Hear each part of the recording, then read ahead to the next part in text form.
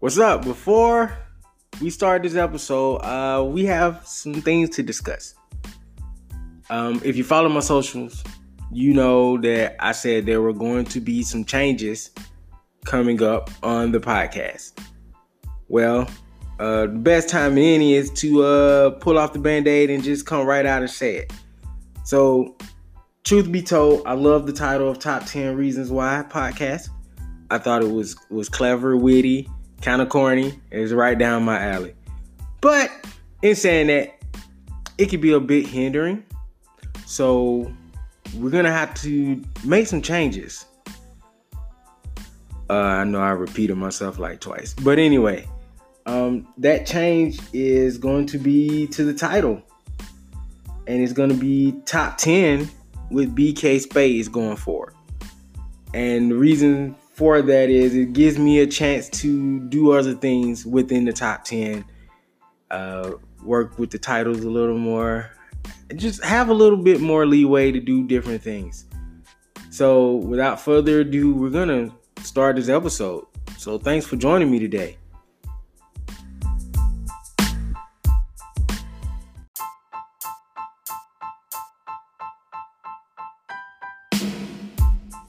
Welcome to the Top 10 with BK Spades.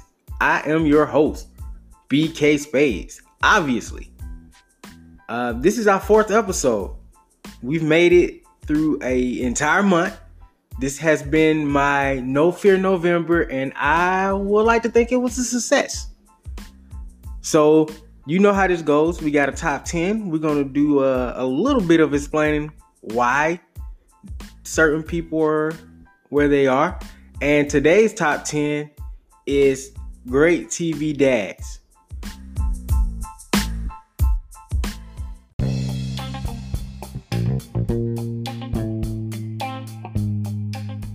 We took dads from the 70s, 80s, 90s, 2000s, 2010s, and we whittled them down to a list of 30.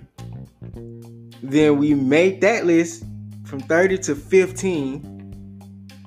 And then we made our top 10s, which was very difficult, especially around the top 5.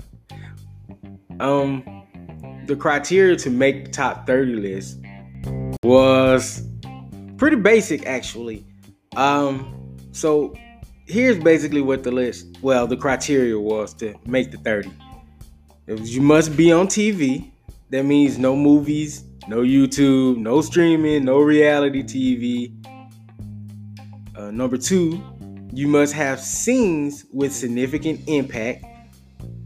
Number 3, must have a show more than one season. And number 4, must have debuted between 1970 and 1929. So, what sucks about that is I really wanted to include Andy Griffith in this thing, but I couldn't because his show debuted in 1969, I believe. But that didn't mean we didn't have any cool characters to come through.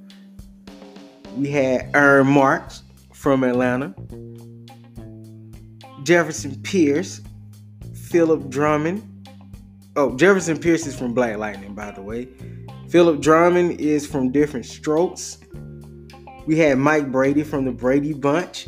I even included Earl Sinclair in the top 30. He's from Dinosaurs, if you didn't know that. Phil Dunphy from Modern Times. James Evans Sr. from Good Times. When I first put this list out, I think the name that came up the most, well, not the list, but when I first put the criteria out, the name that came up the most was Carl Winslow. I think he came up like 3 or 4 times. So people really like Carl Winslow. Now, those are just some of the names that appeared in the top 30. But inside of the top 15 to get there, the list actually shifted. It changed. The criteria changed. So you had to be a protective father. That's one. Two, you had to be a teaching father. Three, you had to spend time with children,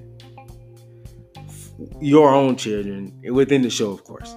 Number four, you had to be a provider. Number five, you had to be patient. Number six, you needed encouragement qualities.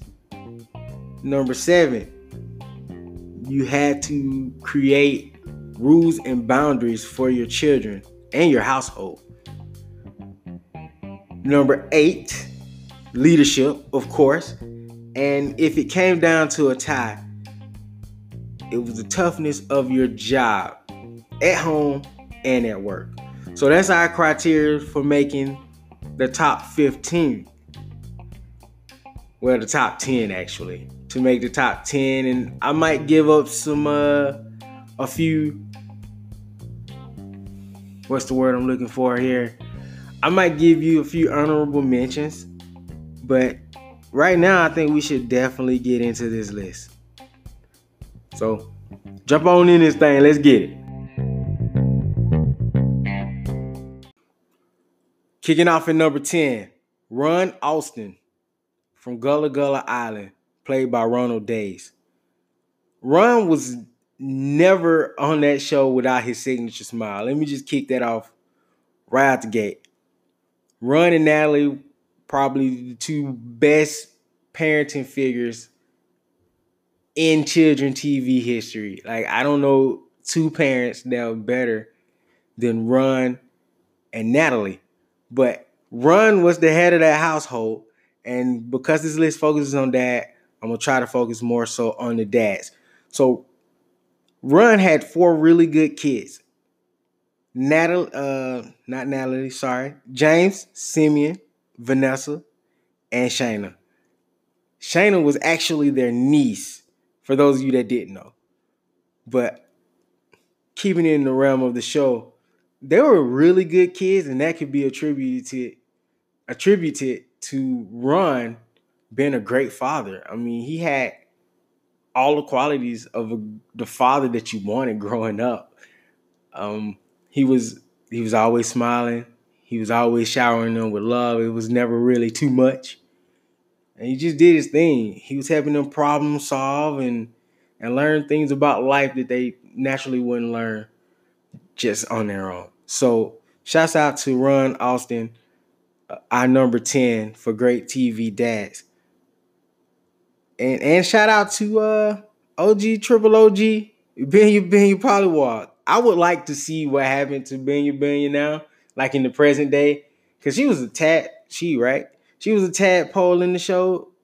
And I don't think we ever got to see her actually grow up. And if she did grow up, I don't remember it because I was probably not watching the show at that point because I had aged out. But yeah, Ron. Good dad. So rolling in at number 9, we have Mike Brady. Robert Reed plays him. And we're talking about the Brady Bunch, which came out in 1969. And we're going to talk about this date in a minute. But so here's the story.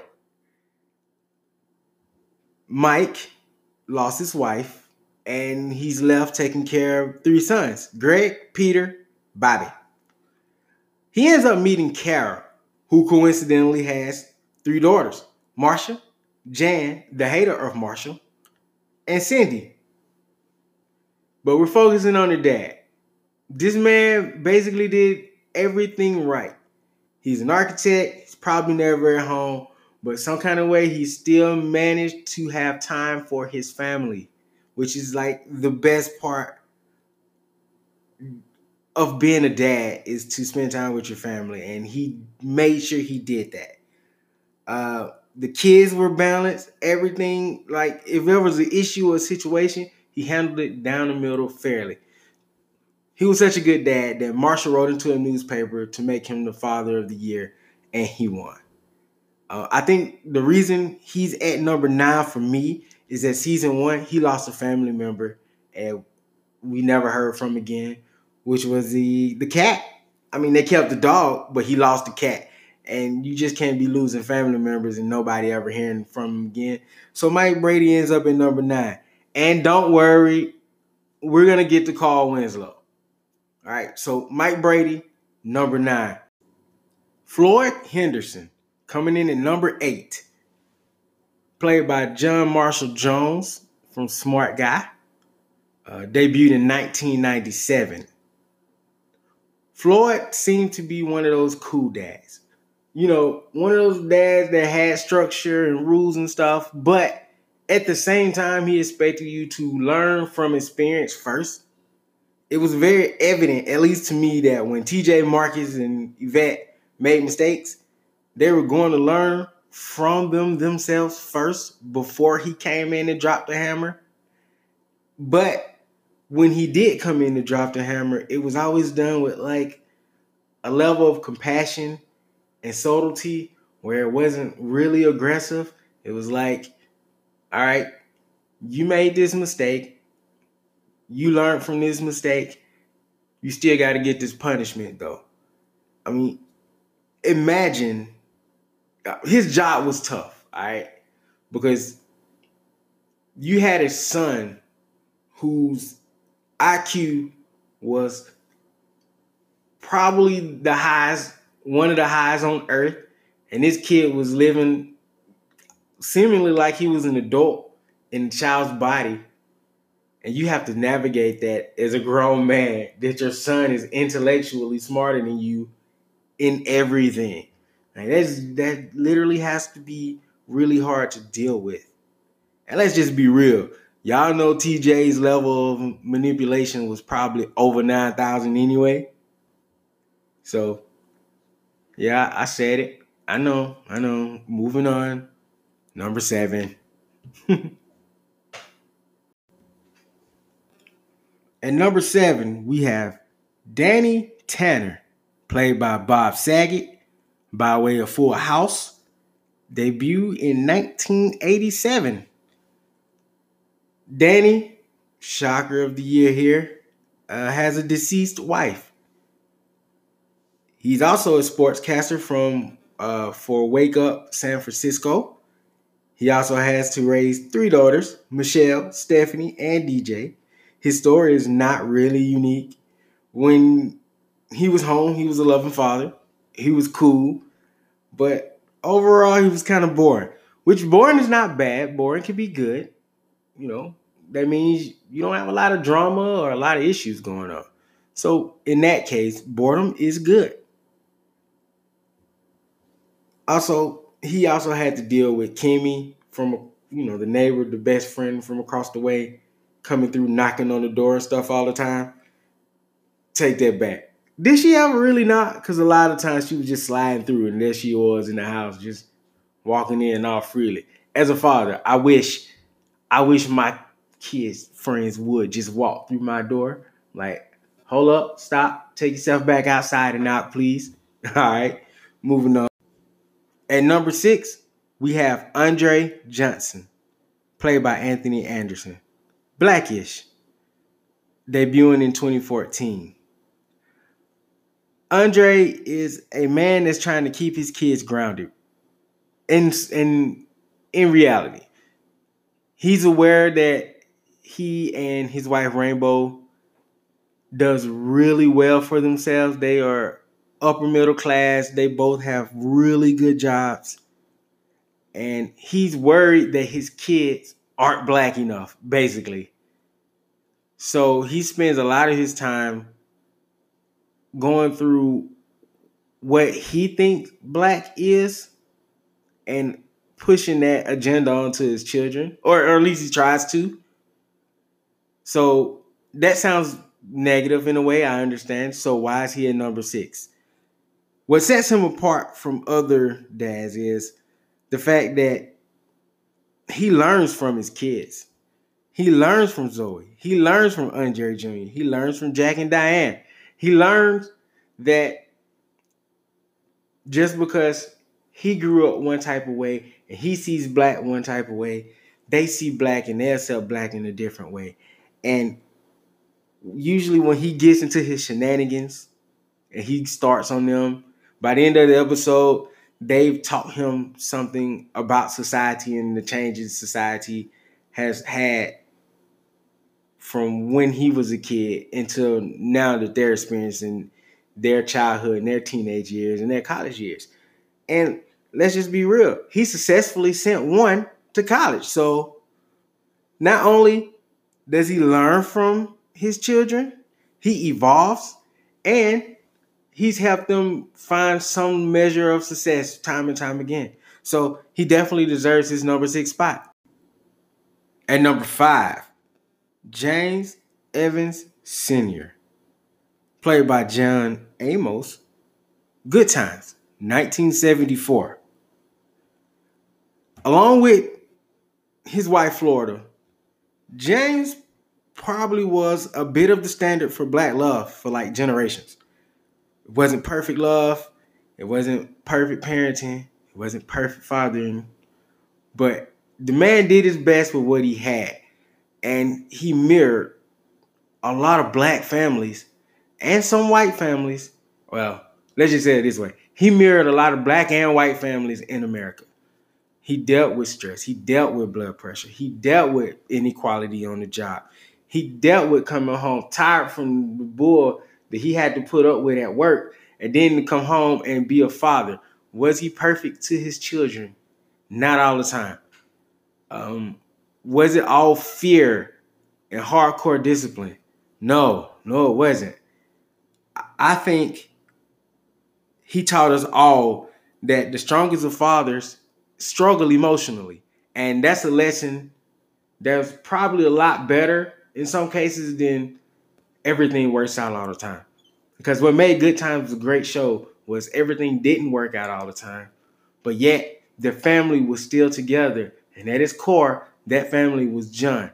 And you could tell that by when John was gone from the show. I'm sorry, I said John. When James character exited from the show took a bit of a hit, and those lessons that they were teaching, it didn't hit home as hard as it did when he was on the show. So James Evans Sr. definitely deserved to be number 5. And bolting in at number 4, the most electrifying person on this list, and the only superhero on this list, Jefferson Pierce, played by Cress Williams, Black Lightning, 2018. Again, the only superhero on this list.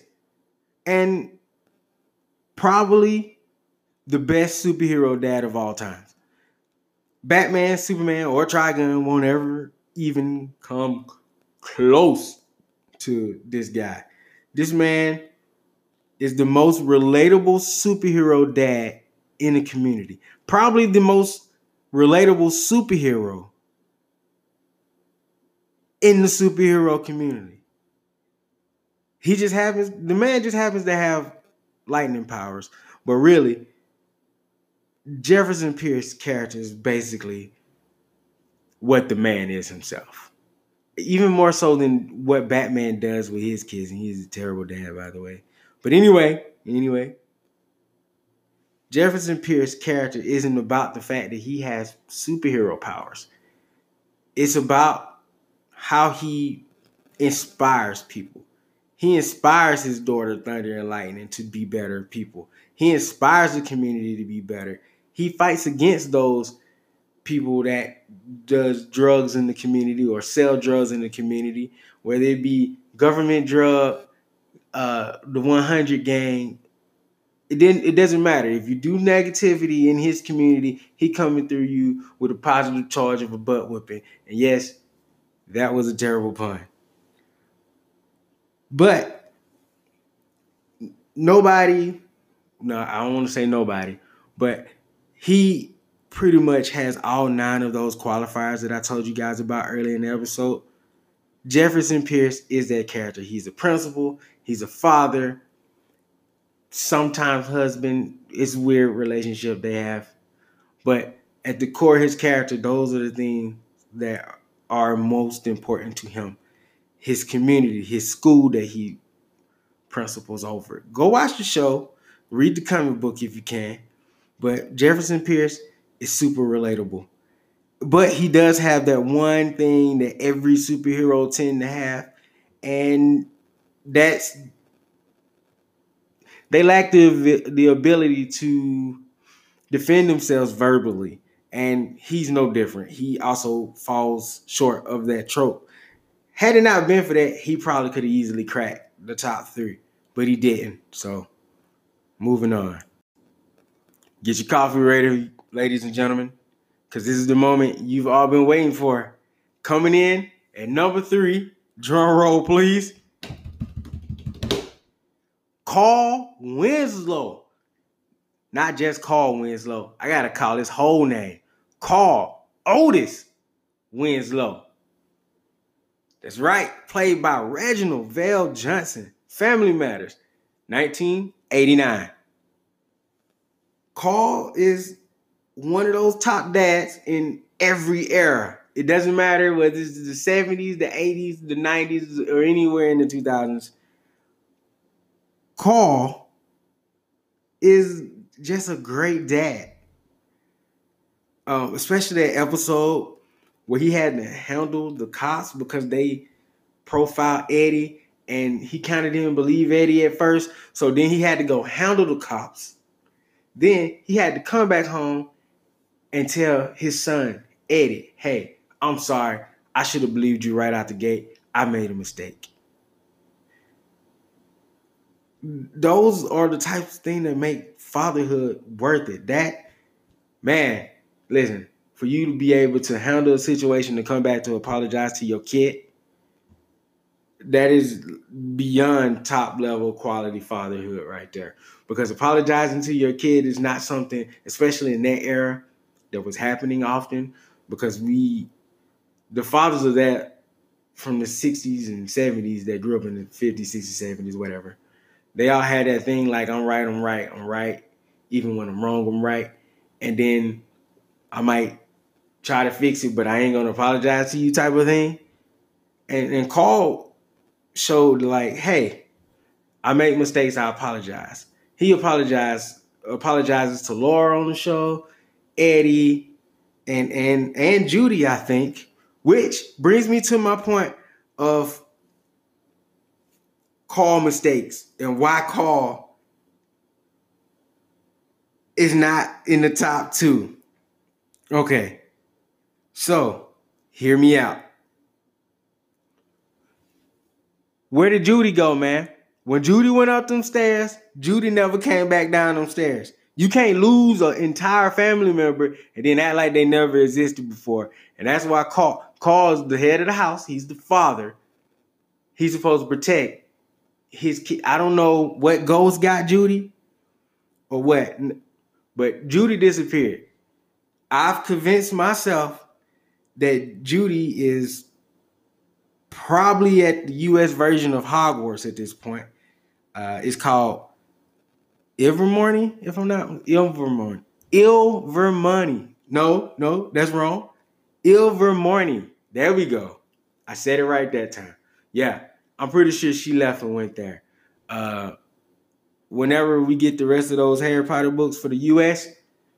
side of the story, well, another set, whatever, I'm going to need to figure out if Judy went to that school. Like, she got to be on the wall or something because Carl just lost his whole daughter, man. Never came down them stairs.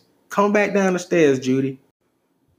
And speaking of people who must not be named, coming in at number 2, Heathcliff Huxtable, played by Bill, he who must not be named. And I'm about to name him because I can't talk about this character without talking about the name of the show. And the show is The Bill Cosby Show. I said it. Debuted in 1984. Dr. Huxtable and his wife, who was a lawyer named Claire, together raised Sandra, Denise, Vanessa, Rudy, and their one son, Theo. Arguably, as a dad and success stories go, Cliff may have won. I mean, let's see. Andre, okay, let's see how Andre Johnson fares out because he's doing pretty good. But Cliff is still firmly America's dad. At least in my opinion, I see a lot of people. I know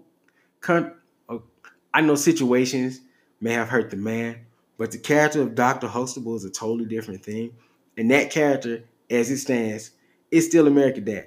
Andre Johnson could probably overtake him, especially when it comes down to accomplishments. But right now, nobody's done what Dr. Hostable has done for his kids.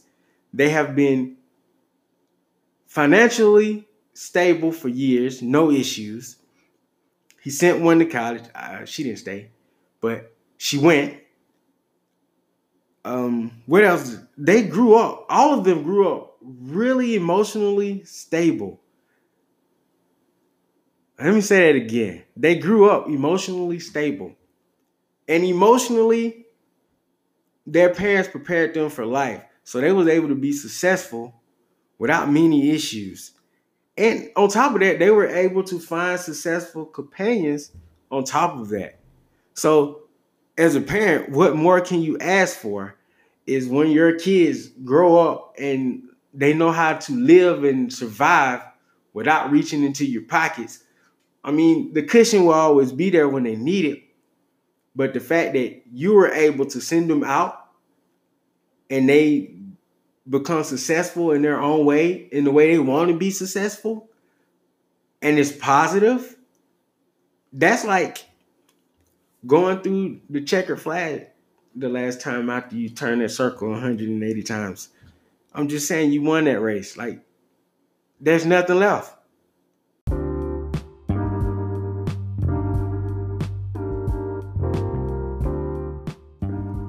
So before we hit this number one spot, I want to clarify something. Early in the episode, I said the Andy Griffith Show debuted in 1969. I misthought. They debuted in 1960, which is why Andy couldn't make the list. He was too far away from the 70 mark.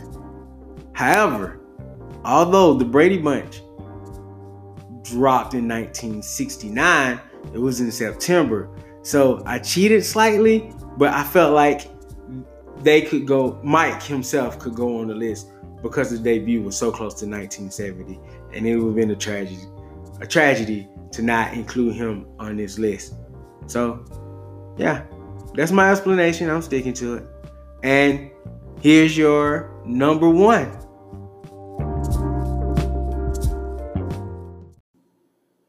First things first, rest in peace, Uncle Phil.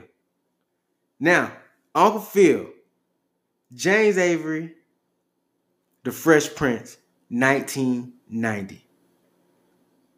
Uncle Phil was one of those dads that'll shoot you a look from across the room and you'll like instantly freeze up because you got that much respect for a person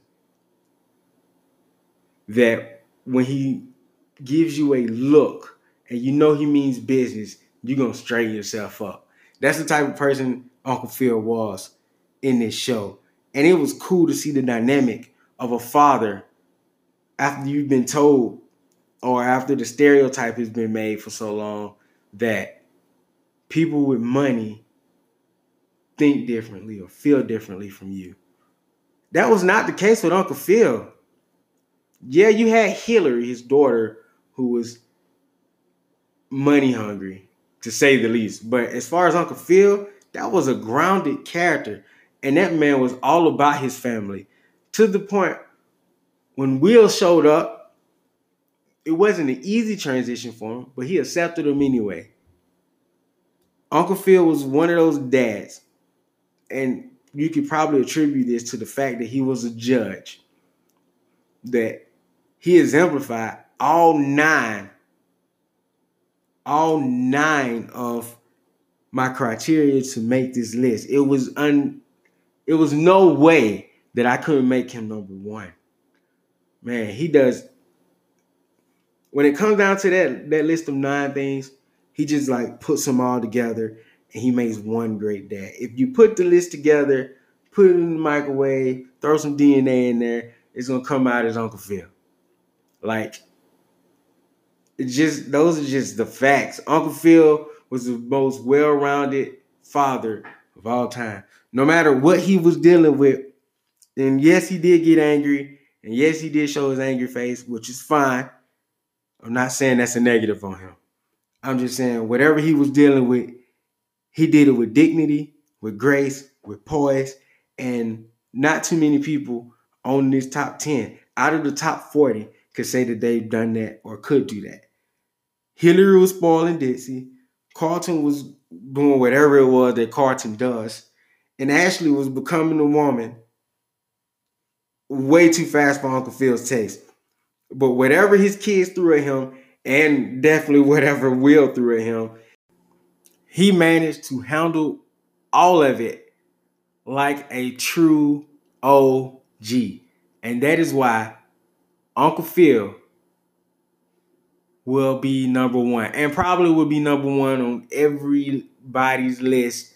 Anybody's list that makes a top 10 about fathers or great father characters or whatever. Uncle Phil is probably going to top the list in the top 2 every time.